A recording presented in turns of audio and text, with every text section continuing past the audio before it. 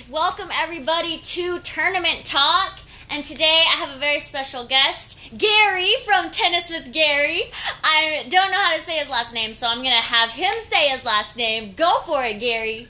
Okay, thanks for having me, Marissa. It's a pleasure.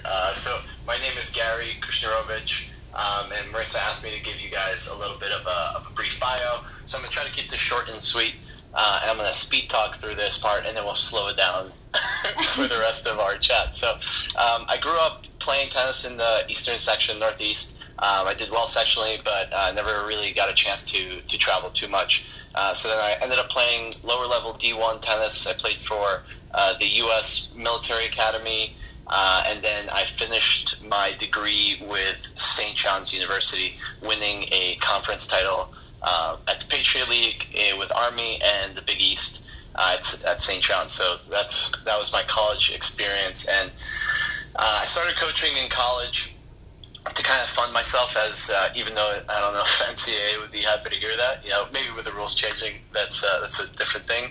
But made some money to kind of like pay rent and do all that stuff, and I realized that I wanted to pursue a professional career. So that I could see what it actually takes to achieve that level. So then I ended up traveling for a bit, competing, paying my way through that, and I got just inside the top 1,000 on the ATP ranking. It was a great experience. Got to travel a decent amount for a couple of years, so that was great. And then I still enjoy competing because who doesn't like playing points? I like working on my game and all that. And most recently, I played the wild card event and won it for the New York Open, which is an ATP 250. So I got to play the qualies for that. I got my tush handed to me, but it was a great experience nonetheless. And so that's kind of where I'm at. And what I do now is I help tennis players play smarter by improving their movement and their strategy on the court. And I work independently in New Jersey and New York region. So that is my bio. Amazing. Okay, I didn't even actually know how high ranked you got with the ATP stuff. That's pretty legit, man. Yeah, it was a fun time. I wouldn't say high rank. 1,000 is. If we're talking right. High rank for a lot of people. That. Right, exactly. Nonetheless, very impressive bio. I'm excited that you're joining us on the podcast today. But today, you guys, we are going over very important topics, and that is how you can improve your tennis with fitness, and specifically just training your fitness, not with technique, but off. Are we doing on-court exercises? We're both on and off the court some stuff, yeah. I think we were talking about it, kind of like the five ways that we can help players improve their fitness and performance on the court, right? Because all of your audience, they're avid tennis players to some degree, right? They want to be playing tennis for many years, and I think one of the important things is there's a lot of things that you could take from performance. Like I deal with high-performance players, and that's what I'm passionate about, but there's a lot of things that can be taken from those players in their training and applied to everybody across the board, whether you're recreational, you're once a week or once a month or whatever. I think we all have a desire to play and move well and do that for many, many years. So, taking care of our body, I think, is really, really important, right? Yeah. Do you want to just dive right in? Yeah, honestly, I'm really excited for today. This is something that I'm also really passionate about, which is why I'm excited that you're here. We're chatting about it because just knowing from personal experience the amount that having some off-court training or even on-court training, but specific to developing those tennis muscles, the ones that are most commonly used, you just feel so much stronger when you're out there. You're stronger in the legs, you're stronger in the lats, or wherever you're stronger from working that muscle. You just feel like $1,000,000 when you actually take it on the court. So these are going to be amazing. I'm excited. Let's take it into these 5 ways that players can improve their conditioning and their strength. Let's go. Okay, fantastic. So the first one is deadlifting, right? And I know a lot of people have this kind of like weird connection to us, or maybe it's a stigma where it's only used for, bulking or whatever it is. But deadlifting is the number one way to improve ground force, which as tennis players, that's your first step, right? So you don't just have to lift a ton of weight in order to have an effective deadlift or have it translate onto the court. Doing it in a power way where you're, really explosive off the ground using lighter weight, but deadlifting regardless across the board is extremely, extremely helpful for tennis, for your serve, for your first step, running down shots, everything, right? So that's the first one. Got it. I agree. Second one is in terms of conditioning.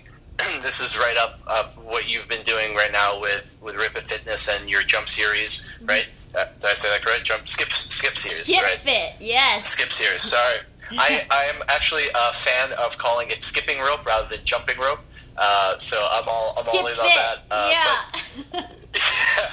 So I think and this is so undervalued, right?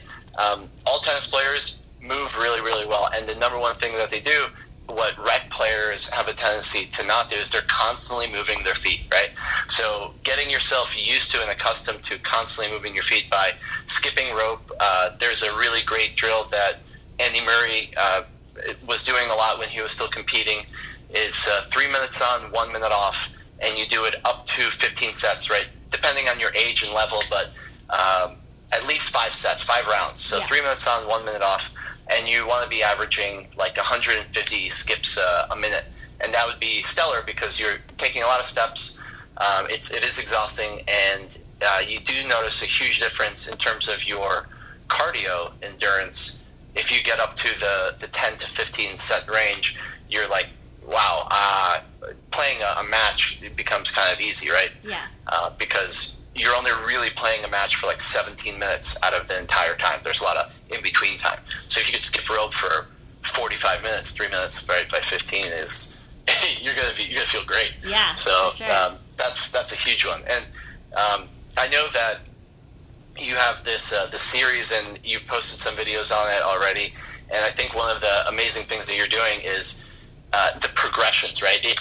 It's not about just you can skip rope in so many different ways. Some people find it boring, but you just posted the other day 20 different variations that you can do with it. Yeah. And if you're doing that, right, for 45 minutes, that's a great conditioning exercise. So I even like when I did that move, I'm not gonna lie, when I did those 20 moves, I was like dying. I was literally just demonstrating, and I was like, okay, that's a good workout for the day. I'm done. Especially those ones at the end, because they were from beginner to advanced, and I was like, okay, all right, I got this. It's great, and it's great. You mentioned it in your video, right? It's great for coordination and all of that. So absolutely, skipping rope, not jumping rope, skipping rope, huge one to factor into your training. Our third one is going to be change of direction. So change of direction. A lot of times we call what we think of agility training, right? Agility is, I'm just going to straight up, I used Google. I used my friend Google to define these because I sometimes forget the exact definition. But agility is defined as your change of velocity or direction in response to a stimulus, right? So it's free flowing. It's a little bit more of randomized and again stimulus, right? So it's like I don't know if you've ever used those Z balls, right? Kind of changing in a different direction. Those I hated those. Yes, they're so hard. But one that's super valuable for tennis players is actually change of direction. The actual idea and way that you will stop your momentum and then change direction that's one of the most important ones for tennis, and that is structured, right? Because it's a predetermined directional change that you're doing where you're working on cleaning up your movement and being more efficient with that. So change of direction is going to be our third one that we want to work on, and a great drill for that is the Andy Murray drill. And again, it's where you start on the singles line and you go to the middle line, and you face the net. So you're taking a big crossover and then a side shuffle, touch the line, crossover, and then side shuffle. And you do it for 30 seconds on, 30 seconds off. You do 3 sets. So it's age level dependent, but you're looking to get roughly 30 touches, and you use your racket without switching hands. So great one to work on your crossover and your side shuffle, and also burn out your hips, and because you're forced to stay lower in order to be quicker there, right? So that's a really big one. I think there was, correct me if I'm wrong, I don't know.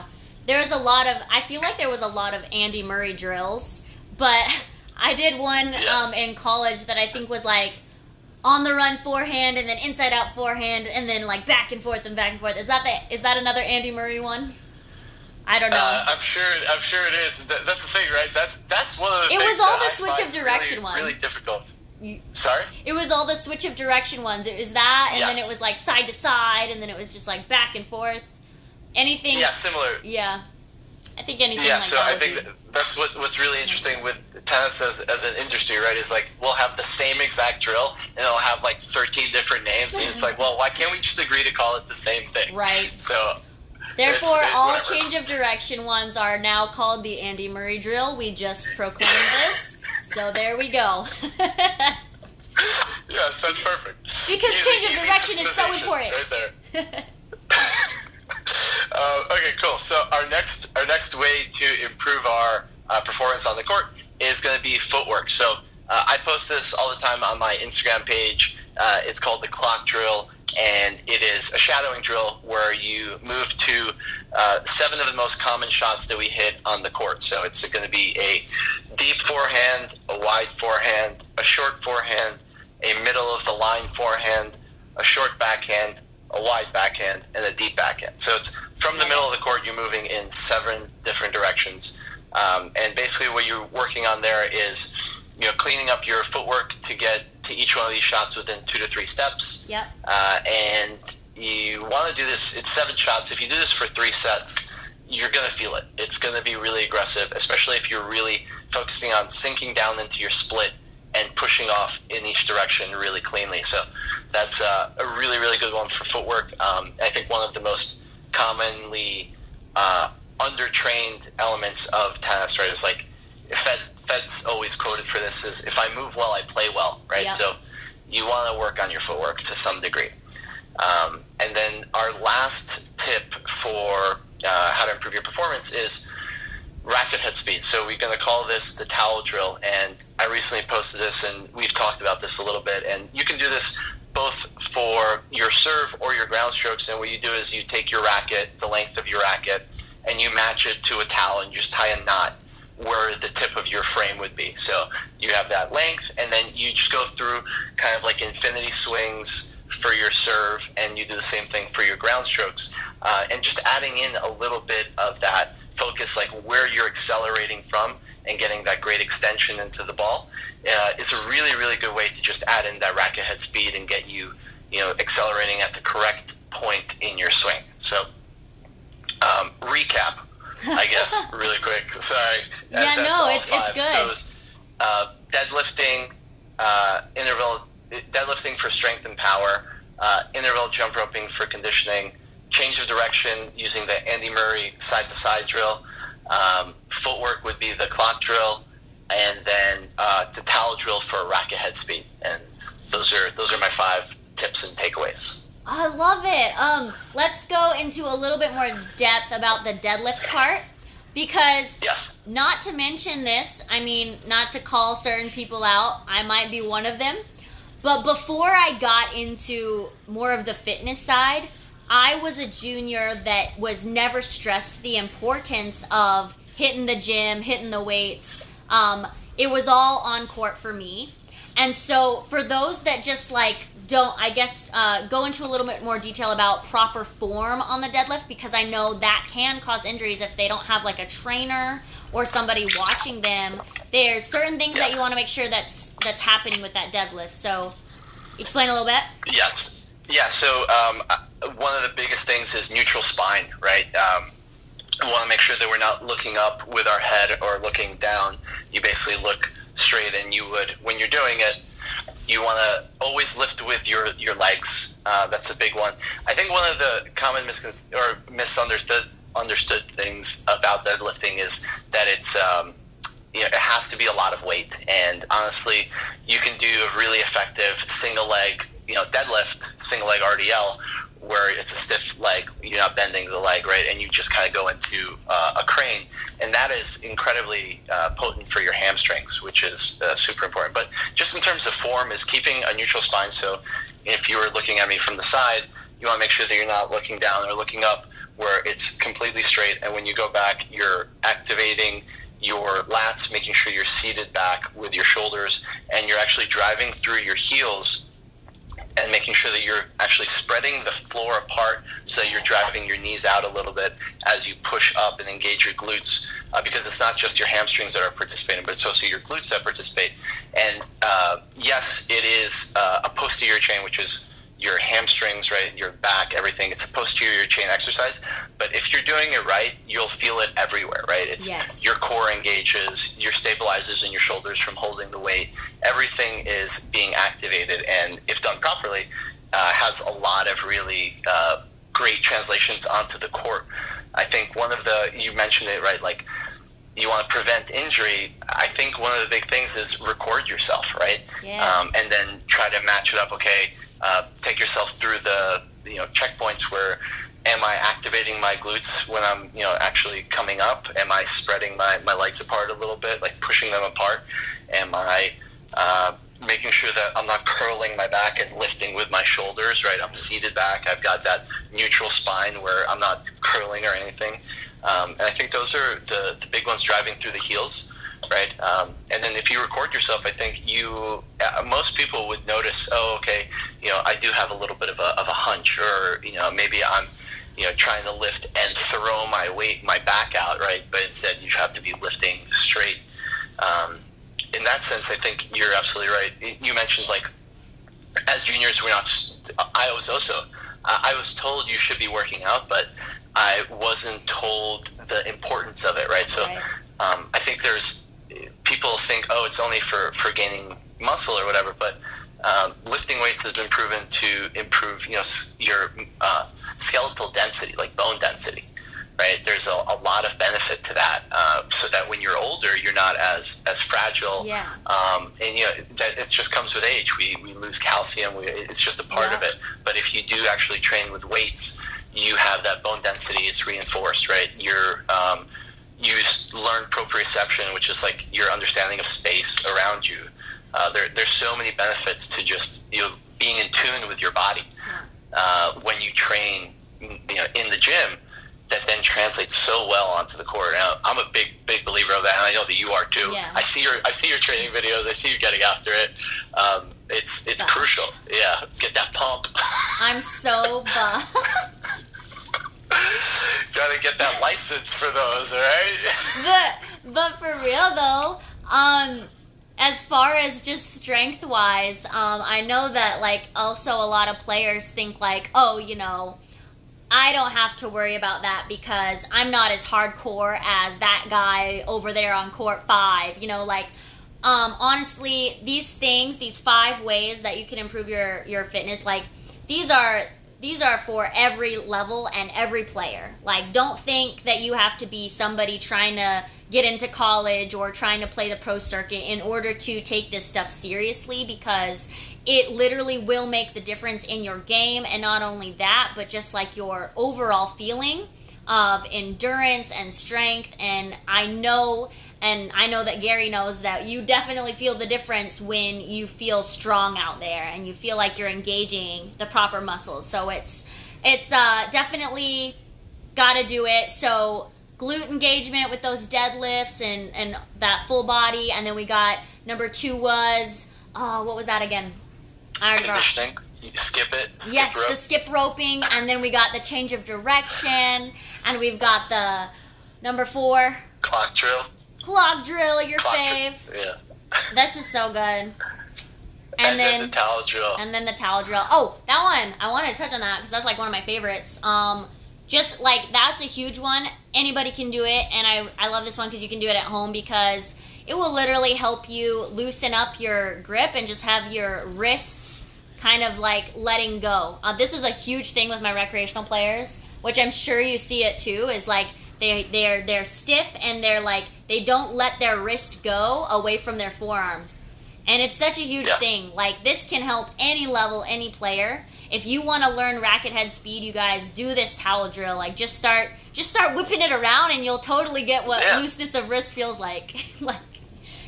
It's that looseness, right? That you're using your body in an efficient way that feels natural, right? You're not obviously pulling anything that's weird. You're just swinging to what feels natural for you, and I think that's so important, that it should feel loose, right? It shouldn't feel like muscled and stiff and robotic. This whole like no, it's exactly. Yeah. We're not chopping anything. You don't want to like break it up. Just flow that. Flow. You know, have that just relax. Feel. Just go. You know what I always tell my my players? I say, your upper body is on vacation in Mexico. You're so relaxed, but your lower body is doing all the good work, right? Yes, I love that. That's a great way to think of it. I literally have to tell people, like, I'm on vacation up here, but I'm doing a workout down here. Yes. That's such a big thing. And then the skipping, that is also going to help with looseness of wrist, FYI, because it teaches you that you're holding onto a grip, but you're just letting the wrist go. So I love all of that. That is so important. Hopefully you guys wrote that down, or if you're just listening, make sure that you write them down after you're done listening and get to a pen and paper, because this is the real deal stuff. I love this. So Tennis with Gary, you guys, that is his Instagram. If you guys want more focus on that fitness aspect, and not only that, just like all things tennis, Tennis with Gary's got it. Is there anything else you would like to tell the wonderful people of the world that you have in your, ready to go, ready to give them? You got any fun other social medias? If you guys are, I appreciate that. Thanks. I'm going to plug it right now. So plug it right there. Click the link in the bio. So if you guys are looking for just a really good tactical playbook, it's a freebie that I have. It's on my website, tenniswithgary.com. If you go on there, you can also learn more about some of the work that I've done with my players. Check me out on YouTube, same thing, Tennis with Gary. Instagram, Tennis with Gary. And I am going to be relaunching, so just completed 5-week footwork. It's a course that I have been running this past, I just did it 5 weeks, and I'm going to be launching it again at the end of this month. So, if you guys are interested in improving your mental, your footwork, your conditioning, your strength, all of the good stuff that is required to be a tennis player, please feel free to sign up. Shoot me a message if you have any questions about it. I'm usually pretty good about answering my DMs. So that's about it. That's my plug. Awesome. I literally will be putting that link though in the description below. Awesome. But other than that, thank you so much. I'm sure everybody listening got a ton of great insight from that and ways that they can improve their fitness and their tennis. And other than that, I'm probably going to close up because you're getting a little over time. But thank you so much, and we will see you and everyone else again on the next episode of Tournament Talk. Woohoo! We will see you guys later. Yes.